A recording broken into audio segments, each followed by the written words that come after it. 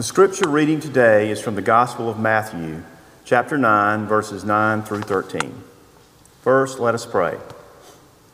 God of grace and generosity, dwell with us now as our word is read and proclaimed, and help us hear and understand what it means for our life and for the life of the world. Amen. As Jesus was walking along, he saw a man called Matthew sitting at the tax collector booth. And he said to him, "Follow me." And he got up and followed him. As he sat at dinner in the house, many tax collectors and sinners came and were sitting with him and his disciples. When the Pharisees saw this, they said to his disciples, "Why does your teacher eat with tax collectors and sinners?" But when he heard this, he said, "Those who are all well have no need of a physician, but those who are sick. Go and learn what this means. I desire mercy, not sacrifice, for I have come to call not the righteous, but the sinners." This is the word of God for the people of God. Thanks be to God. There's no pelican in that story. You didn't miss it. It's not there. There's actually not a single pelican anywhere in Scripture, which might beg the question, why are we talking about pelicans? It's not in the Bible. That's true.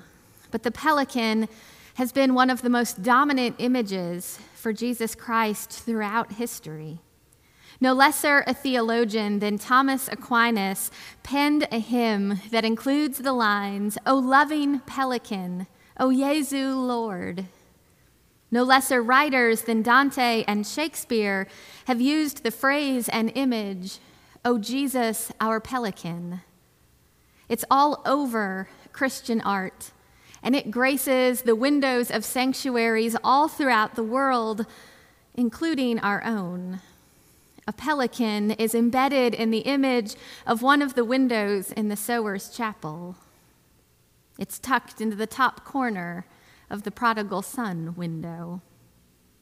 For hundreds of years, the pelican has been one of the most ubiquitous images for Christ, even though it seems a bit unusual to us today. It started in the Middle Ages. Medieval Christians, they had these books called bestiaries that listed all kinds of animals and their spiritual meanings. Bestiaries often also included psalms and prayers. They were carried around for personal contemplation. All of the wild creatures of the earth, the thinking went, had something to teach those who were willing to pay faithful and careful attention. The most pure and loving animal listed in these bestiaries every time, in every volume, was always the pelican. They showed mother pelicans piercing their own side to feed their young, giving away their own lives, so to speak. That is the narrative that is included in every bestiary we have available to us to learn from. But the thing is, pelicans don't actually do that.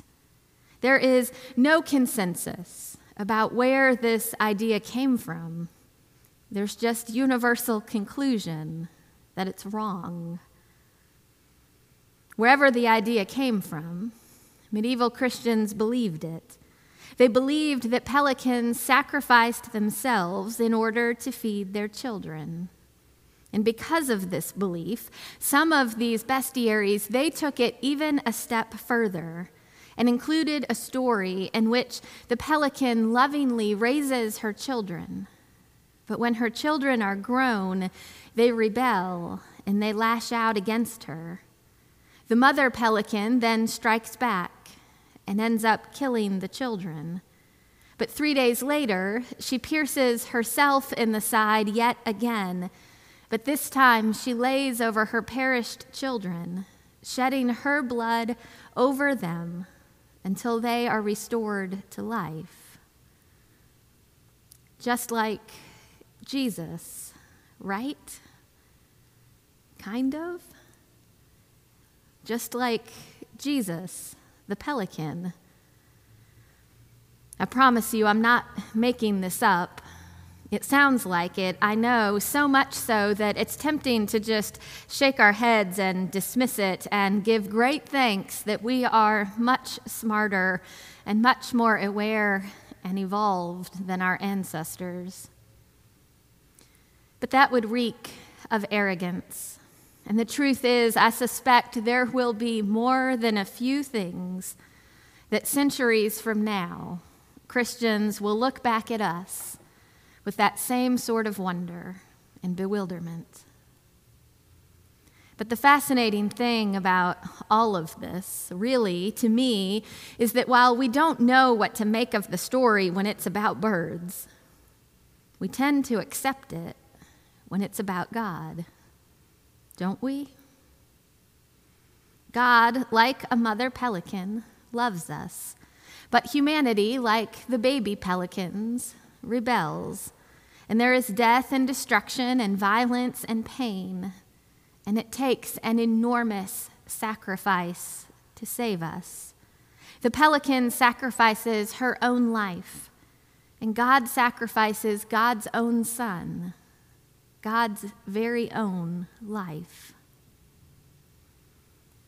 The story about pelicans, well, we cast that aside because we know it is ridiculous. But what about that same story when it's about God? Is it true? Is it helpful? Is it faithful? God loves us. We mess up.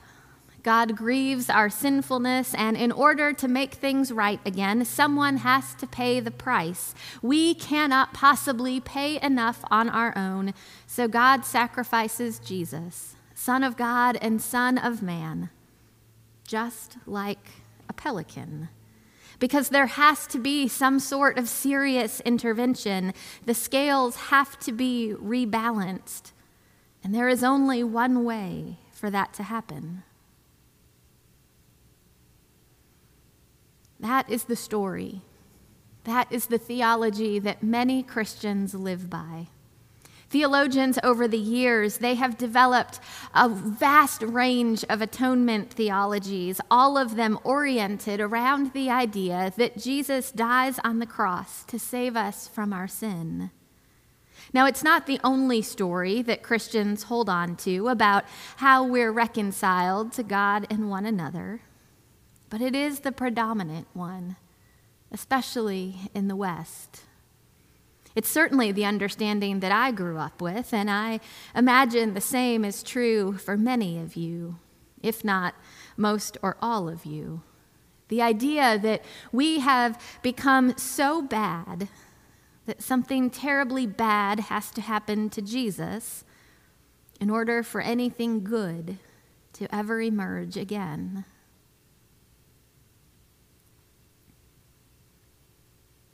I have to tell you, as a kid, I wondered about this. It caused me to ask significant questions. Am I really that bad? Am I so bad that someone else has to die? How does that help?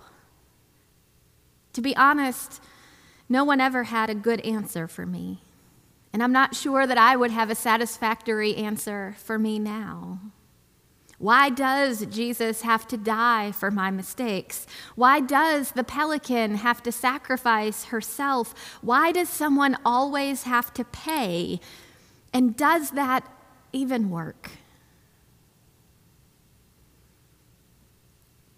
One of my friends, she maintains that the hardest thing about reading the Bible is to actually read it. We tend to assume that we know what it says already, so we don't read it to find out what happens next. We already know. So sometimes we look right past things that should seem strange, and other times we add things just because, well, it seems like they should be there. In today's passage, for example, and all of its surrounding verses, Jesus walks around offering forgiveness and healing and dinner invitations to just about everyone he meets. No one, not once, does anyone ask for forgiveness. And no one, not once, admits to any wrongdoing. And some of them had done legitimately bad things. More than a few tax collectors conspired with the empire. They often actively harmed people in order to amass their own personal wealth along the way. But Jesus meets one, and his only response is to schedule a dinner party. Bread is broken, wine is poured, and not a single lecture takes place. No accounting or reckoning. He doesn't seek justice, not punitive or restorative or otherwise. He just eats dinner as if it is any other meal on any other night. In the Gospel of Matthew, there's only one Bible verse that Jesus quotes twice. It's from the book of Hosea, and it's what Jesus says to the Pharisees at the end of our reading today. He says to them, "I desire mercy, not sacrifice. I desire mercy, not sacrifice." He says this to the Pharisees. And the Pharisees, they have a bad reputation, but truth be told, most of them were good citizens. They knew that really and truly it wasn't particularly okay to be a tax collector, and it wasn't particularly okay to hang out with them and act as if everything was fine, to pretend that what they did during the day didn't matter when they came home at night. The Pharisees figured there ought to be some sense of accountability. Someone ought to pay for the wrong that had been done. That's what's fair, and that is what keeps the world moving and working. You can't blame them. The idea of sacrifice, of tit for tat, is and was not new. In prehistoric times, even, people offered the gods their first crop or their best animal because they believed the gods required it. Sacrifices were made so that the gods would not be angry and bring about earthquake or famine or flood, or so that the gods would stay happy and make fields to grow and the land to flourish. As a result, sacrifice made people feel safe and secure. The world has always been full of challenge and threat, so people negotiated with the gods to make it seem a little less scary, to suggest that some semblance of control was possible, to make it seem like life really could be fair if we just managed to play our cards right. That idea, in some form or another, has kept humanity going for a long time now. So it is little surprise that the idea of sacrifice finds itself at the center of so much of our theology. But Jesus says, "I desire mercy, not sacrifice." Atonement theology says God sacrificed Jesus in order to make things right again between God and humanity.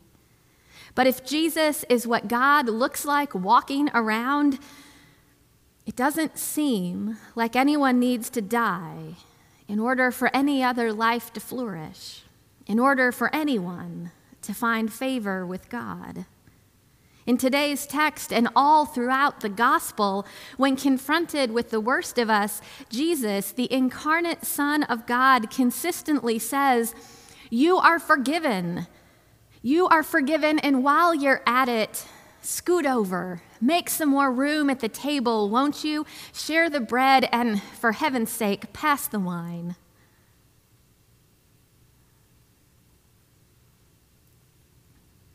But if I am being honest with you, I am instinctively a Pharisee. I am an oldest child. Rules and regulations and boundaries, I am actually pretty good with all of that. They either tell me exactly what it is I have to work with, or when appropriate, they allow me to be very intentional about how and when I step outside the line. But Jesus doesn't seem nearly as concerned about any sort of structure or system. He really just seems concerned with making sure everyone has something to eat.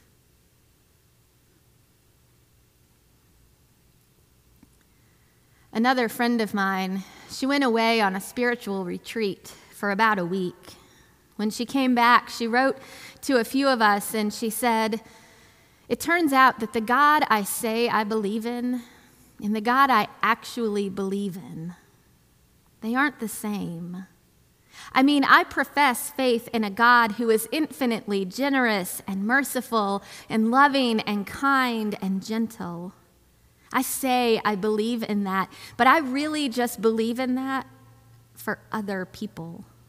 When I drop my guard and I imagine myself in God's presence, the God I see is rigid and demanding and strict and holds me to the same sort of high expectations I hold myself." She says, "It turns out the God I believe in for other people and the God I believe in for myself are not the same at all." My friend is just the most recent one to say it. You'd be surprised how often I hear that exact same idea. Or maybe you wouldn't be surprised at all. I desire mercy, not sacrifice. Is it possible? Is it just possible that we've gotten it wrong? The pelican and God and the way that we believe that the world is actually quite strict and the idea that someone ultimately has to pay the price. Is it possible?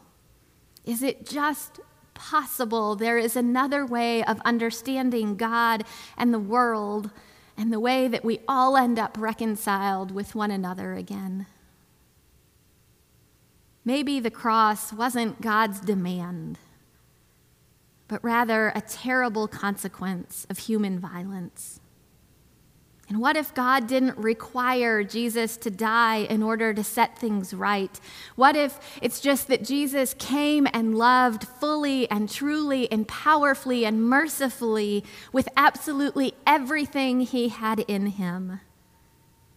Because that sort of love that refuses to hold anything back, it would make anyone, even the Son of God, vulnerable.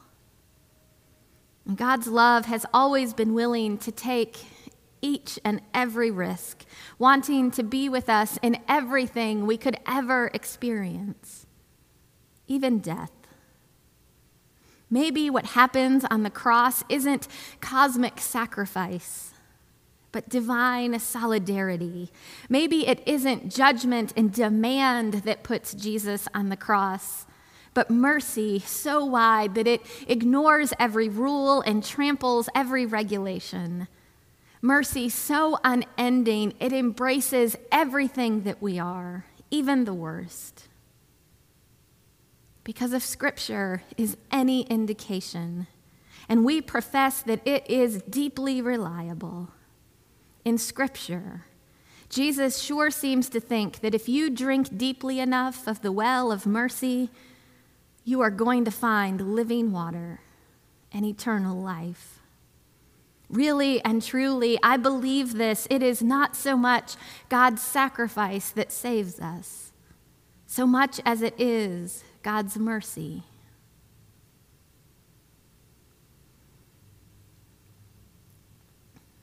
Do you know how pelicans actually feed their young?